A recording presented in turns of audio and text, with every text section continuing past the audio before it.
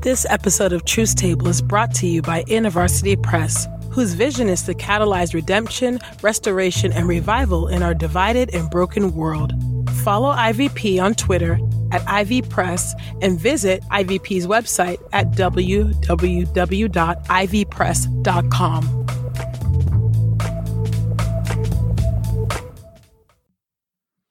Hey, y'all. This episode of Truth Table was recorded prior to the news of the lynching of Ahmaud Arbery and Breonna Taylor. So stay tuned for a special prayer toward the end of this episode.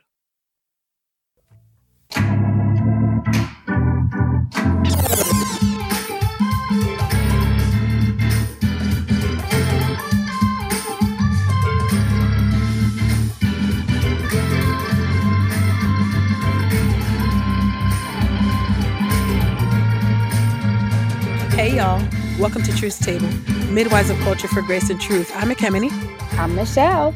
And I'm Christina. This table is built by Black women and for Black women. So welcome to the table, sisters. How y'all doing? Well. I'm like, I don't even. Well. No. Well. That's about. And that's a lie, too. You know what I'm saying? It's a pandemic. What is going on? What is going on? I want off this crazy train today. I'm tired of being confused. Exactly. I'm tired. My brain hurts. I am tired of being confused. 2020 is out of pocket. All right? We demand refunds. Discipline right now. And not the biblical one. I'm talking about the old school, go to the front of the church and embarrass somebody one. No, 2020 needs to pull a switch. Go pick a switch. Go pick it. Get it now. We're going full-fledged corporal punishment. Call the motherboard. Oh, my goodness. 2020 is wild, y'all. Oh, yeah. What is happening? We wasn't ready. I need everybody on excellent behavior in 2020. You said what'd you say? You need everybody on excellent behavior in 2020 because we cannot suffer fools right now. It's just everyone do right now. Goodness. Oh my! Starting this second. Right now. Do right now. It's like every time we come to the table, it is something new. I'm like, what is happening? I'm tired already. I get up at in the early morning, 6:37. I'm like, I'm tired already. I'm going back to sleep again. Exactly. I literally told you, I was like, I got to adjust my bedtime. Something got to give because I was like, I'm tired. Yes, I am so done with Zoom meetings. I cannot. The Zoom. Fatigue. You know, and it's not good Zoom etiquette to not show your face on the Zoom. Can't you just sometimes? Oh, really? I think that's it. Yeah. No, that's the truth. I think there are unwritten rules about that. I didn't know people who don't show their faces, I'm always like, boo. I want to show your face. But today I literally was like crossing my eyes, falling asleep. I was so tired. I was like, these people are going to be looking like, what's wrong with the woman over there in the corner? No. Is she awake? Is she dead? Is she okay? That was me. I was that box on the Zoom today. Mm-hmm. Hey, we all get those moments. We get a chance to be that box on the Zoom. On the Zoom when we are living in the land of bees and disease and oh my. Hello. That's what's on the table. That's what's on the table today. I'll be the OMAD. Go ahead. Listen, you be the OMAD. Let me tell y'all something. Lions, tigers, and bears, oh my, for sure. Yes, it's bees, disease, and oh my. That's what's on the table, y'all. Look, I remember growing up in the 90s, and there was this thing about killer bees. Y'all remember that? There was this obsession about killer bees and blah, blah, blah. Yeah, I don't even know if are killer bees a real thing? I don't know. I guess I could Google it. But I think so. I remember them say killer bees this, killer bees that. And I didn't see nary one a killer bee. Nobody told us about the murder hornets now. Nobody. Nobody warned us about the murder hornets, Lord Jesus. Y'all, just in case you don't know what murder hornets are, let me just tell you a little something. Please explain that. Let me just explain. Okay. This is from CBS News. We'll put the little link in our show notes. Okay. So, a roughly 2-inch long insect known as the murder hornet has made its way to the U.S. for the first time ever, researchers said. The Asian, now why do you got to put everything on Asians? I just, this is what they say. It's not me, but I'm always like side eye on that. But okay. The Asian giant hornet, Vespa mandarinia, has been known to kill up to 50 people a year in Japan, according to the New York Times, and has the potential to devastate the U.S. bee populations, which have already been declining. Y'all know the bees have already been on the struggle bus. So, anyways, these hornets have made their way to Washington State, and they're trying their best to try to, eliminate them. But y'all, the murder hornets are on the loose, and them Johns are big, y'all. They big. Yeah. But why not? Why wouldn't they? They're about to whiff. They're about to whiff. That they would be here. It'd be 2020. It'd be 2020. Why not? Why not? Yeah, it's about the width of like the human palm, like from the pictures that I've seen, y'all. Like, y'all. What y'all? It's feeling real Old Testament-y out here. I don't know. Old Testament-licious.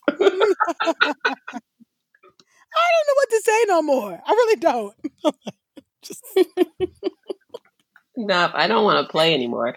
It's interesting because, there's a lot of people who are coping with the pandemic so it's a season of grief. And so people are literally going through the cycle of grief, the stages of grief.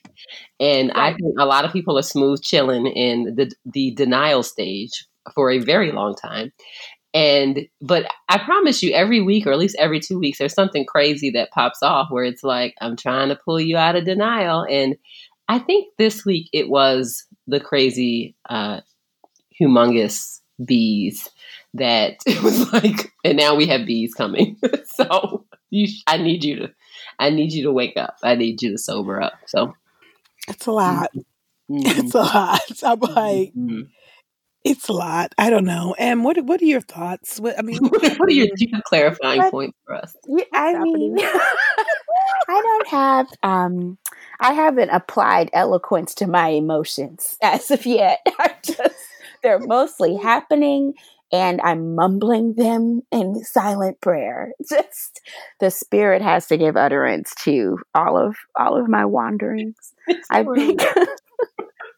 think there's, of course, we're in the season of just one thing after another. Why not? Why wouldn't it be? As we just said, like, what else would it be? I was on a phone call doing some electoral justice work. We were talking about, this is just going to ruin or really be challenging for vote by mail. There's so many people working to protect voters, to have a safe democratic process, when before COVID-19, it was already hard enough to have an equitable, as in a democratic process. Right.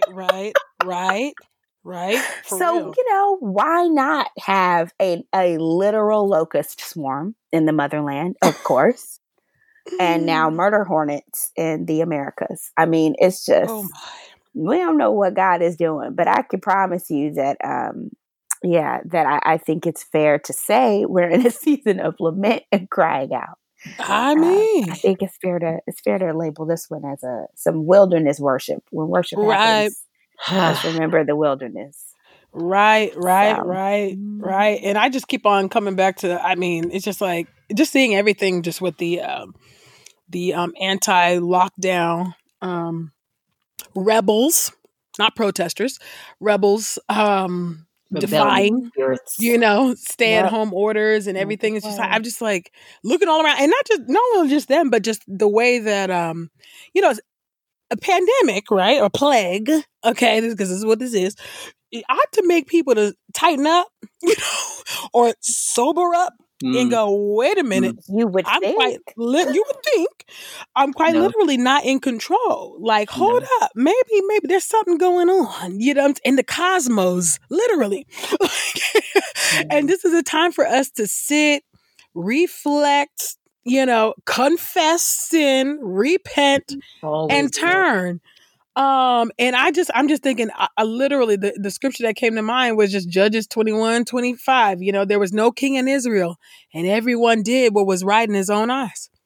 And I just see that over and over and over again. Just seeing people's, statuses and posts and just the craziness that's going on, right? In the government, the bureaucratic chaos over there. What's happening with these, demonstrations and protests. And it is crazy to see the way that, the way that sin hardens, even in the midst, of something that's like so obviously cosmological, like that's going on, and people still won't pull up. So it's pretty sobering. It's pretty scary. When I think about that, I'm like, Lord, keep me close to the cross. I mean, really, keep me close to the cross. Go, let your grace continue to overshadow me, to continue to anchor me. My goodness, it's just, I don't know. It's sad. It's really, really sad. I'm glad you lifted up that text. I mean, because I think it's a sobering reflection for this moment, and and I obviously it reminds us of how we ought to be in a place of gratitude and longing for the soon returning King, for Christ. Yes, come on now, crack the sky any day now, any day. Before the bees come. But in addition to that, it lets you know how, that people, we're not, it's not in God's moral will that we would hoard power and rule over each other abusively. Right. But there is, leadership is in order. And we have an absolute leadership just deficit in the land. But I mean, not just the federal government, I think is an easy one to pick on, but I mean, just, I just, leadership development did not used to be my thing until about a few years ago. And I just kept being like, somebody gonna manage this. Can we?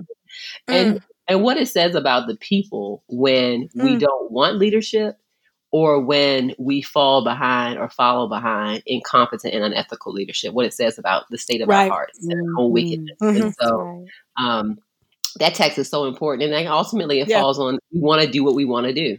We want to do what is right in our own eyes. And that's certainly in the will of God, so the moral will of God. So I think that was an important text to reflect on. Yeah, I was just like, I've been in there.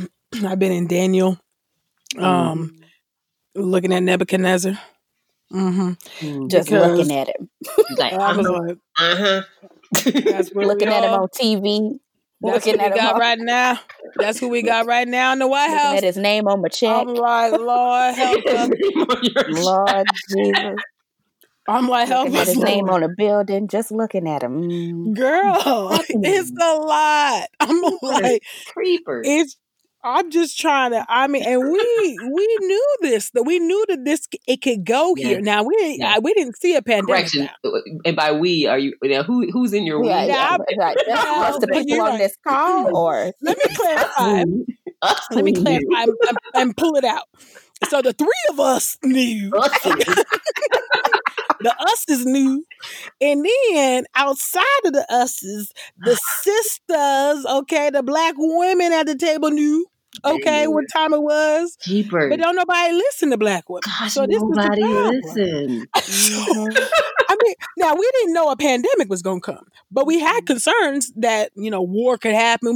We had concerns that if this man was elected and anything serious pops off, we was going to be in trouble. And we knew that much. Exactly. We knew that much. Now, he told us. We didn't know it was going to be this bad. Now, we didn't think that we'd have a pandemic and the occupant of the White House would just be cool with 3,000 deaths a day. And that's just what we're going to do. Because so that we can open up. Hello, pro-life. Because he's so pro-life, right? Yeah, we didn't know that. We didn't know he's going to be disbanding the coronavirus task force and just let things go on as it is. Okay. We also didn't know we're gonna have a leader who would not learn from South Korea, learn from China, learn from the actual why would you learn from people that are doing well? Why would you learn from people that you don't think are people? That's just not gonna happen. Right. We did. It's a lot. It's just really a lot. And I'm just so tired of the facade of this pro-life. It's all a sham. It's all a sham. All lives do not matter. Okay. Obviously. Well, that's they only seem to communicate. Right. That's clear. You don't care. It don't matter if they 75 and older. You don't care. Okay. Come on. It's your Nana. Why do if it's I your love Nana, you don't more care. than you? Why do I love your Nana more than you love your Nana? If it's 12-year-old Tamir Rice, you don't care. Come on now. Goodbye. Like I'm tired. It's just too much. It's absolutely too much. And it's just like the lovelessness that just abounds. It's so wicked. This is so wicked. These people are lost. They are under a strong delusion. Yeah. White evangelicals who have voted for this man are under a strong delusion and are believing in a different gospel, period. Point blank. And the onus is on you to prove to me that what I'm saying is false. I'm tired. Goodbye. Make it plain. It's on you right now. As a matter of fact, before y'all tweet anything, do right. Don't talk to me. Do right. Oh, do right. What is wrong? This is not rocket science. I'm tired. Oh Lord, help us! Just help us. I'm tired. It does seem like the obvious move on the part of the church would be to rise up. I mean, the obvious move on the part of the people who are now suffering because of this fool that they done set up on his clay feet as an idol for them to bow down to. It just seems like the natural reaction would be, we should really dismantle this idol. And yet history has only proven to us that will not happen. And this is why I don't have anything else to give, to trust. I don't have any more hope for whiteness or for the people who worship it. I got nothing left. And in some ways we all started out with nothing. But there was at least this idea that we could racial reconciliation conference our way into beloved community with these jokers. It's a shame. That season has passed. There was this idea that we could hire the fiery speaker to come and say stuff that our scared, terrified board of directors were too afraid to say, but they believe it. So they had a Nicodemus meeting with Black women and said, I'm going to pay you a couple $1,000s to stand on a stage, say some cool, fiery stuff. Then after you leave, I'm going to try to smooth it over, but say, maybe this actually makes sense. What Dr. Edmondson said, what Ekemini said, what Michelle said. Maybe this actually makes sense. That season is over because we have done that. You know what I'm saying? We have come to your churches. We have put ourselves on your stage to have kind of emotional tomatoes thrown at us. We've had threats. We've had our children's lives threatened. We've had lipstick smeared all over our hotel windows. We've lost, suffered, and bled now. And y'all can't do right, not because you believe that the Lord is on the side of nationalism, but because you are terrified to lose the money and the social status that it's going to cost you to actually follow God. So I'm out of sympathy. And all I have is congratulations for people who wake up and realize this is the time, like your Nana's life is on the line. And now you can wake up and say, I really need to preach conversion to my nationalist worship, my people who worship nationalism. It's time to preach conversion. So our evangelism is now to our people who are literally dying because the idols that y'all worship can't save a life. And all they do is wreck the lives of the people who have crafted them with their hands. So that's why this table, at least for me, is about some kind of solace in being able to tell the truth and to not have to code switch about it and to not be afraid that the people we're trying to minister to will only be able to accept our love, our appreciation, our mercy, and yes, our ministry, that they'll only be able to appreciate it in the dark. I'm out here about let's bring our sisters into the light and let's show them love in the light. And by showing them love, it means demanding that their lives have value. So yeah, we gonna go ahead and love on the old white folk that all the crazy nationalists hate. They could come in here too. Our chitlins are for you, okay? Our our cookout. you can come on over to our cookout.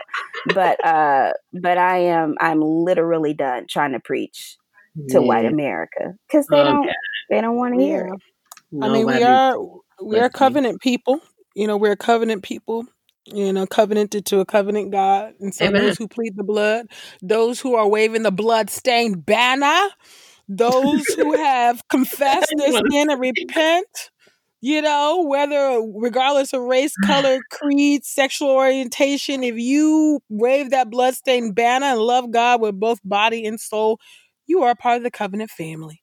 And we are covenanted to you by the blood of Jesus, okay? Yeah. Not by the blood of rams and goats and bulls that can't save, like those of the white evangelicals who are following and devoted to their cult leader, their idols. Those white evangelicals need to be evangelized.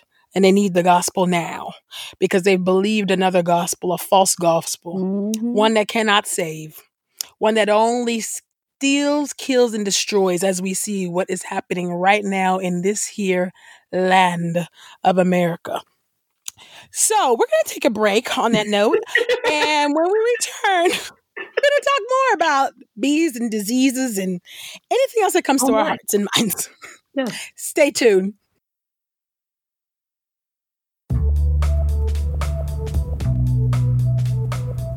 Hey, y'all. So the three of us at the table, myself, Michelle, and Christina, are all anti-racist. As such, we are always trying to slay white supremacy in the name of Jesus. And so we are actually proud to share with you all this book, Healing Racial Trauma, The Road to Resilience by Sheila Wise Rowe. People of color have endured traumatic histories and daily assaults on their dignity. In the new book, Healing Racial Trauma, professional counselor Sheila Wise Rowe exposes the symptoms of racial trauma to lead readers to a place of freedom from the past and new life for the future. In each chapter, Sheila includes an interview with a person of color to explore how we experience and resolve racial trauma. And get this, our very own Michelle Higgins is an endorser of Healing Racial Trauma, The Road to Resilience by Sheila Wise Rowe. And of course, sisters at the table get a special discount. You can save 40% off of Healing Racial Trauma when you order at ivpress.com using the promo code TRUTH20. The offer expires on September 30th. Don't forget to use your promo code. Tell them we sent you by using the code TRUTH20 at ivpress.com to get 40% off of Sheila Wise Rowe's new book, Healing Racial Trauma, The Road to Resilience.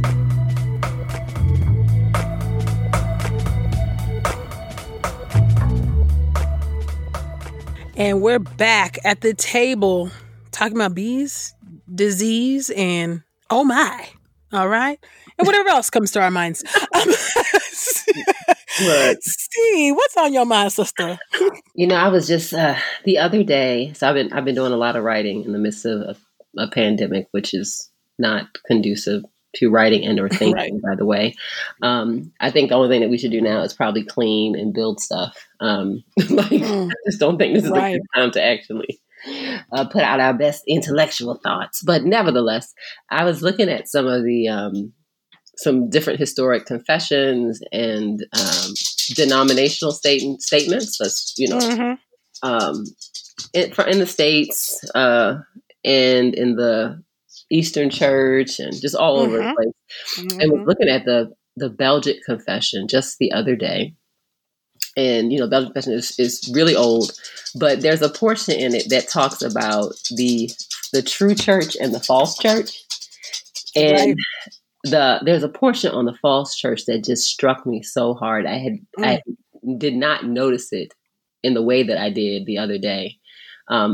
In the past. And so it says, as for the false church, it assigns more authority to itself and its ordinances than to the word of God. It does not want to subject itself to the yoke of Christ. Come on. It does not administer the sacraments as Christ commanded in his word. That's actually a really heavy statement if you think about what the sacraments are. It rather adds to them or subtracts from them as it pleases. This makes me think about people who change the doctrine of baptism in order to allow slavery. It bases itself on humans rather than Jesus Christ. It persecutes those, and this is the part that really stood out. It persecutes those who live holy lives according to the word of God and who rebuke it for its faults, greed, and idolatry. The false church is known for persecuting other believers, actual believers, who call the false church out for its greed and idolatry. Now, this is the Belgic confession. We're talking about hundreds of years ago. And I just wish people would look at their confession like they say they do. Since they so confessional. Yeah. Since they so confessional. Ain't biblical, but they confessional. Yeah. Come on. Ooh. Come on. Is there a difference, though? Oh, my God. I got clapbacks for days. Okay. Where's my pandemic clapback bag? You know what? It was the bees that set us off. Y'all know that, right? It was some bees, some dragon-sized bees. They set us off. Y'all, because if Pharaoh would have let our people go, this wouldn't be happening. Okay, why is this? Why? Oh, yeah. Oh my goodness! I think it also speaks to our interconnectedness, right? Because although totally, what you gonna do? What you gonna do? Although we were crying out, we were giving warnings, we were the town crier. We were trying, like, y'all. Come on now, get in the boat. Get in the boat. But people didn't listen, right? People still went and did what they wanted to do in that election booth or that voting booth, whatever. And now we're all suffering, right? To varying degrees. The rain that falls on the just and the unjust, and we soaked. Some folks is drenched. Some folks got a little drizzle, but at the end of the day, we all soaking wet, under the weight of this suffering, under the weight of this pandemic, under the weight of these just crazy. Like, when we are done with this recording, we're going to see news about something else that is just wild. Like, I'm already knowing, because that's just the nature of what's been going on. And we cannot divorce ourselves from our neighbors. We have got to love our neighbor as ourselves. And if we don't love ourselves, we don't love our neighbors as ourselves, that is an offense against God, the holy God who formed you in your mother's womb. Like, what is going on? Like, we are just so deficient in our theology, like basic 101, Christianity 101 of loving yourself, loving your neighbor.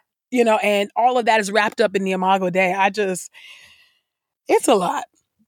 And I don't know. I don't know what it's going to take. We need a supernatural intervention, at this point. We need revival. Yeah. And that obviously that has to begin in the church. According to Peter, judgment starts in the household of the Lord. We need to wake up. Wake up, O sleeper. Arise from the dead. We've been asleep for far too long. It's just, yeah. Mm-mm. And see, and even in this conversation right now, I just know how deeply ingrained the delusion is. It's so deep that people will be like, "Well, the Democrats can't save us." Let me be clear. Let me be clear. Let's be clear. Let me be clear before you I don't comfortable people putting their hope in the Democrats. That's right. Let's not be crazy and deluded. However, ain't nobody at this table putting their hope in the Democrats. We know. Trumpism in Jesus' name, I know that's a sin. Like, I know that's wrong. Like, that's wrong. So, right. And yet we're deeply interconnected. Kimmy, you talked about how you can see the consequences of lovelessness, and maybe we can talk a little bit about that. How do we maintain love in the midst of such a culture of hatred and selfishness? And I'm talking about within our own hearts, right? Right. So how does love flourish now? Ooh, that's a good question. I think honestly, I actually even think this episode is a reflection of love, you know, to our Nicodemus, maybe white evangelical listeners, um, who be voting for Trump. I think that this is even an act of love. Like, you know what I'm saying? Truth is not divorce of love. You know, it's an outworking of love, right? If I don't tell you the truth, then I clearly don't love you. And I think in some ways we have to love people into the light. And the way that we love people into the light is by telling the truth, right? And holding out the grace that's available in the gospel of Jesus Christ of Nazareth. All right. Let me be specific because I don't know. People got different Jesus is out here. But Jesus Christ of Nazareth offers grace, you know, and once we repent, we confess and repent.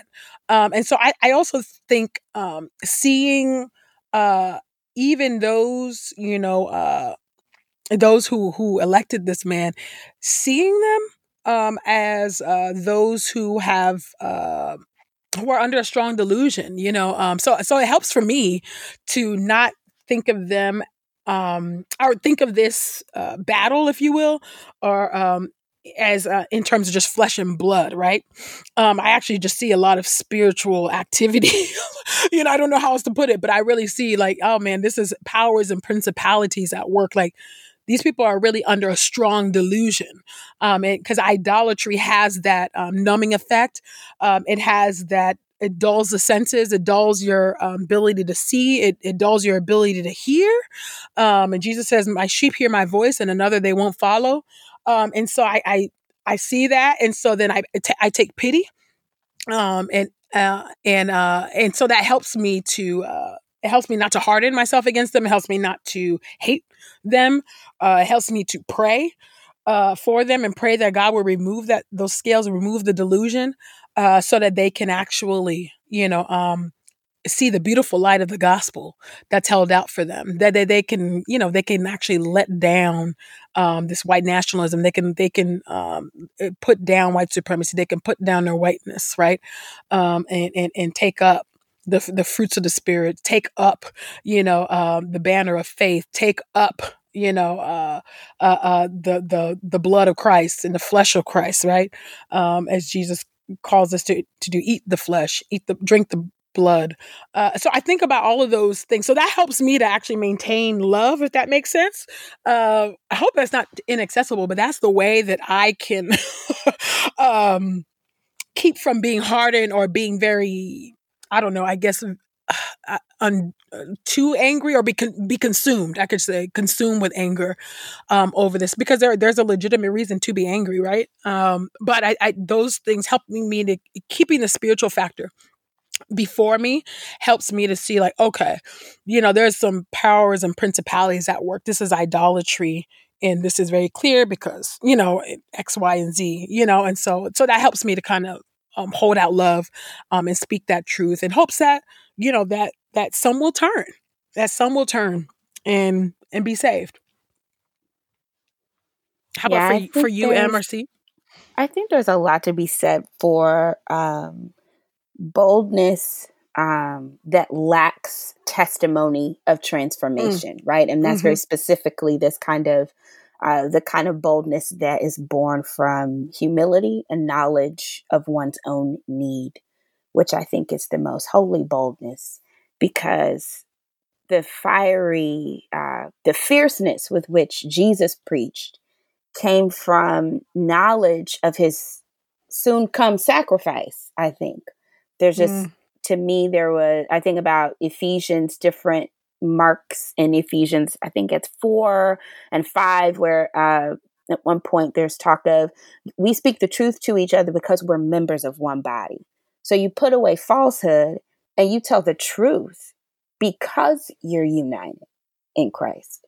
Yes. And to be members of a household of faith and not tell the truth about what y'all have called the myth that is the United States, to not tell the truth to each other about that is actually not behaving like we're unified.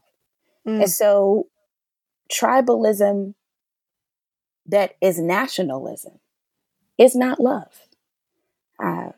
Nationalism, as it deifies whiteness, is literally hatred. It is born in massacre and deception. And the Bible says those things are murderous. And so that's not love. But love is speaking the truth. And I think that when the Bible tells us, again in Ephesians, that when we become more like Jesus, we live into a boldness to sacrifice.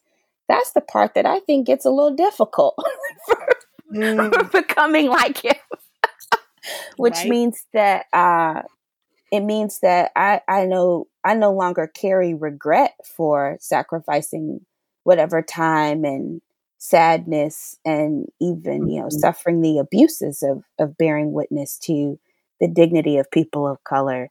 But I understand that as part of what it's like to live like Jesus. And I think that even our Black brothers and sisters who are being liberated from internalized racism, they understand the sacrifice of losing whatever they lost to be free. Our white brothers and sisters who are being set free from worshiping whiteness, they understand it as a sacrifice, that losing whatever they lost was a sacrifice for God's glory. And so I believe that unless we are humble enough to see our own need, and that is maybe just another way to say that I have a log and I might see your speck so clearly, but unless I'm in the daily practice of recognizing my log that's in my eye, then I will be bitter, and I will be bitter and blind, and my children will suffer for it, and your children will suffer because of it. And I believe that our being bold enough to say, whatever it costs, however you feel about me, however you hate or pretend to love me, whatever it costs, the sacrifices that we give out of knowing that Jesus' life, like Kimberly was saying, keep me near the cross. And I believe we also want to be near the empty tomb, knowing that no sacrifice we give can really kill us. No sacrifice that we give can really cause us to perish. That makes us able to say that as God prepares a feast for us in the presence of the people who are our frenemies, their transformation, like you just said, Eve, their transformation can actually give them access to that feast. Amen. Love is saying that this boundary that I'm building to keep my children alive, because you don't care if they're alive or dead. You don't care if old people eat or starve. You don't care if folks' lives are sacrificed because you want to open your state so you can get a haircut and a taco. This boundary I'm building so that we can be safe is not a boundary that you cannot cross through repentance. That's love. Because let's face it, y'all done built a wall that I could never cross unless I paint my skin white and change how I talk. Y'all done built a boundary that I could never cross unless I sit around and confess and say that because of the way God made me, I'm not allowed to teach nobody nothing. Wow. So the boundaries that we're building are not boundaries of hatred. They're boundaries of life. They are gates that have doors by the glory and mercy of God. The gates around the cities of beautiful Black children that we're building in our own homes. These gates have doors, and those who call upon the name of the Lord, those who are humbled in the presence of the Almighty, to be bold enough to curse the evil that rules this land, they may enter those gates, no matter their creed, no matter their color, and yes, no matter how they voted in the past, they can still enter those gates. Amen. And that, to me, that's the greatest love of all. Come on. Yeah. It's forgiving your enemies, loving your enemies, to life. That's a Jesus thing right there. That is a Jesus thing. I was thinking about there's a passage in the book of John towards the end where Jesus gives his disciples like the great, basically the apologetic strategy that we consistently do not accept. we're always like reject. We're like, I think I have another way. She just drag us every time. And basically, he gives his final command: a new command I give you: love one another, as I have loved you.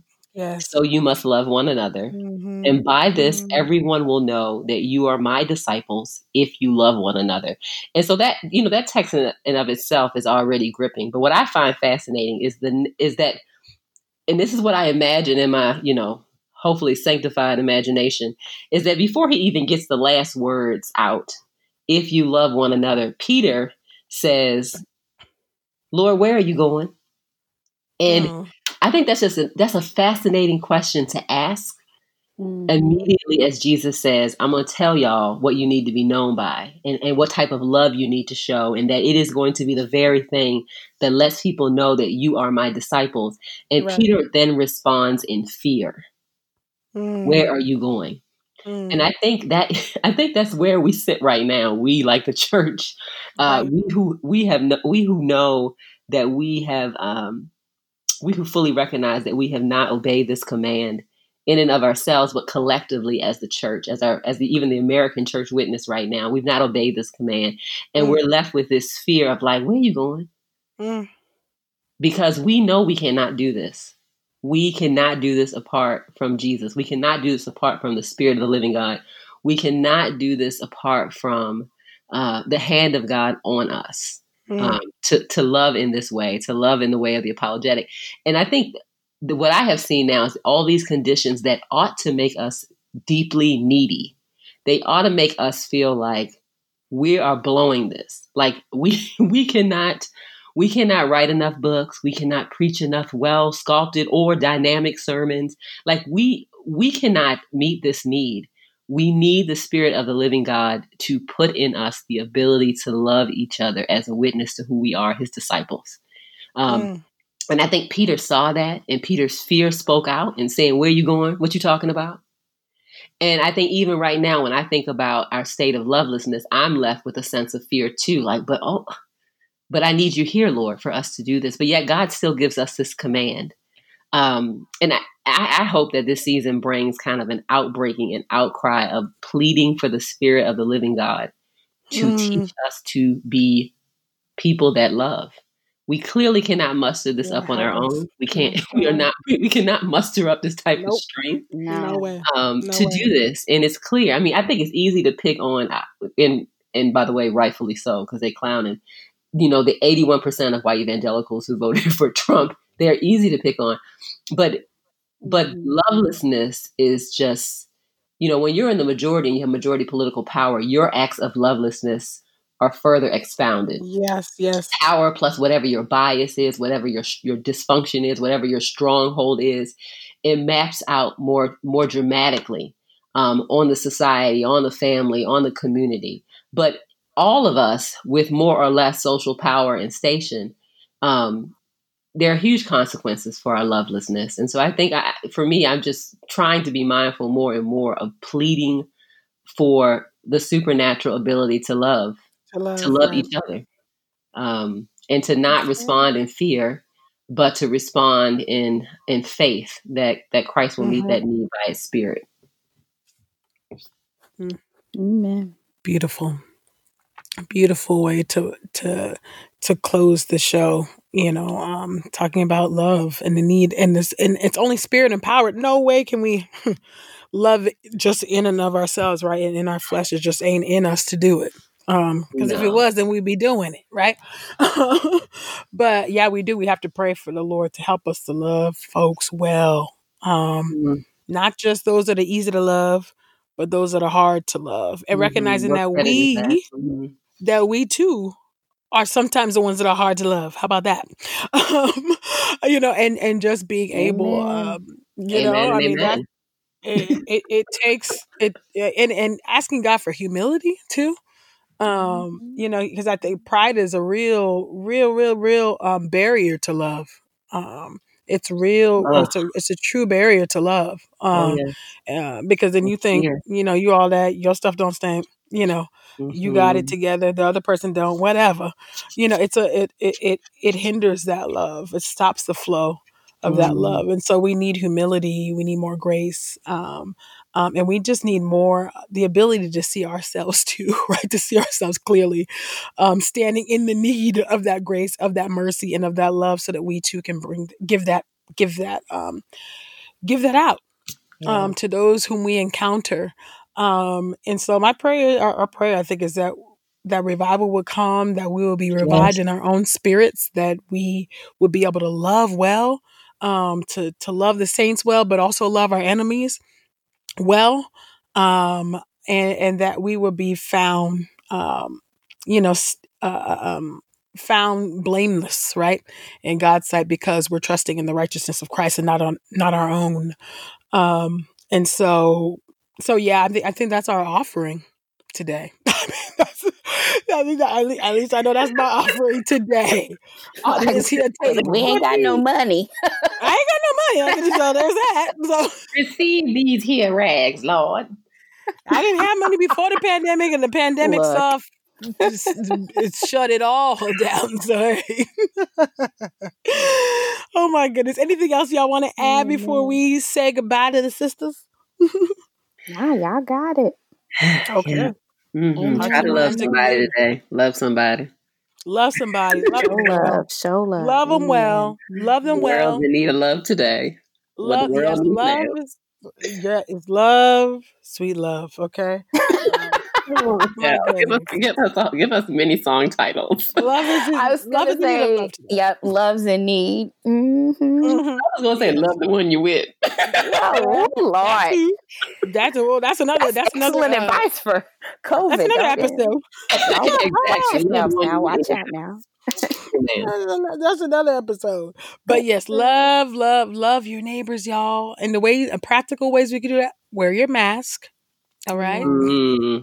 Stay home if you are able to do that, because everybody's not able to do that. That's everybody, we have essential workers at the table, which we're so grateful for. Right. If you have the privilege of staying home, or you have family and you're able, to stay at home with them and isolate with them, stay home. Those are the ways that we can help. Check in on people. That's how you can love, at least during this pandemic, pray for people.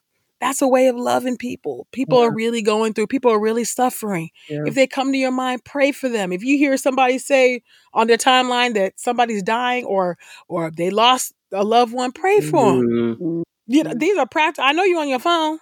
So these are practical ways that we can be loving people. And guess what? When you do that stuff in secret, you don't have to announce it. I know this is a novel concept in the age of social media, but you don't have to announce it. You could just go ahead and see it and pray for that person. It's just, these are the practical things. It's the little things that we seem to miss or bypass or skip over, and hurt people in the process. So let's try to love one another, as Christ is loving us. And keeps on loving us, So a perfect love casts out fear. Yeah. And so much of the idolatry, so much of the polarization, so much of the meanness is rooted in this fear of self-preservation of a hopeless people. And hopeless people will cling to their idols because they whisper lies. Oh, yes. And so I don't know any other way, based on my faith convictions, that a human heart is changed outside the radical grace that is extended to them. That can be painful sometimes, but the truth of it can be shocking. But ultimately, it is grace that changes a hard heart. Amen. So, I'm praying that we as believers will believe the gospel, apply to our hearts, but also apply to our neighbors' hearts, that it actually will produce good fruit. That's all I got right now. Amen. Let that radical grace fall, Lord. Let that radical grace fall, and help us to see our enemies as sheep without shepherds, and let your heart go out to them and your empathy flow to them, and let your prayers rise up for them. Let us pray.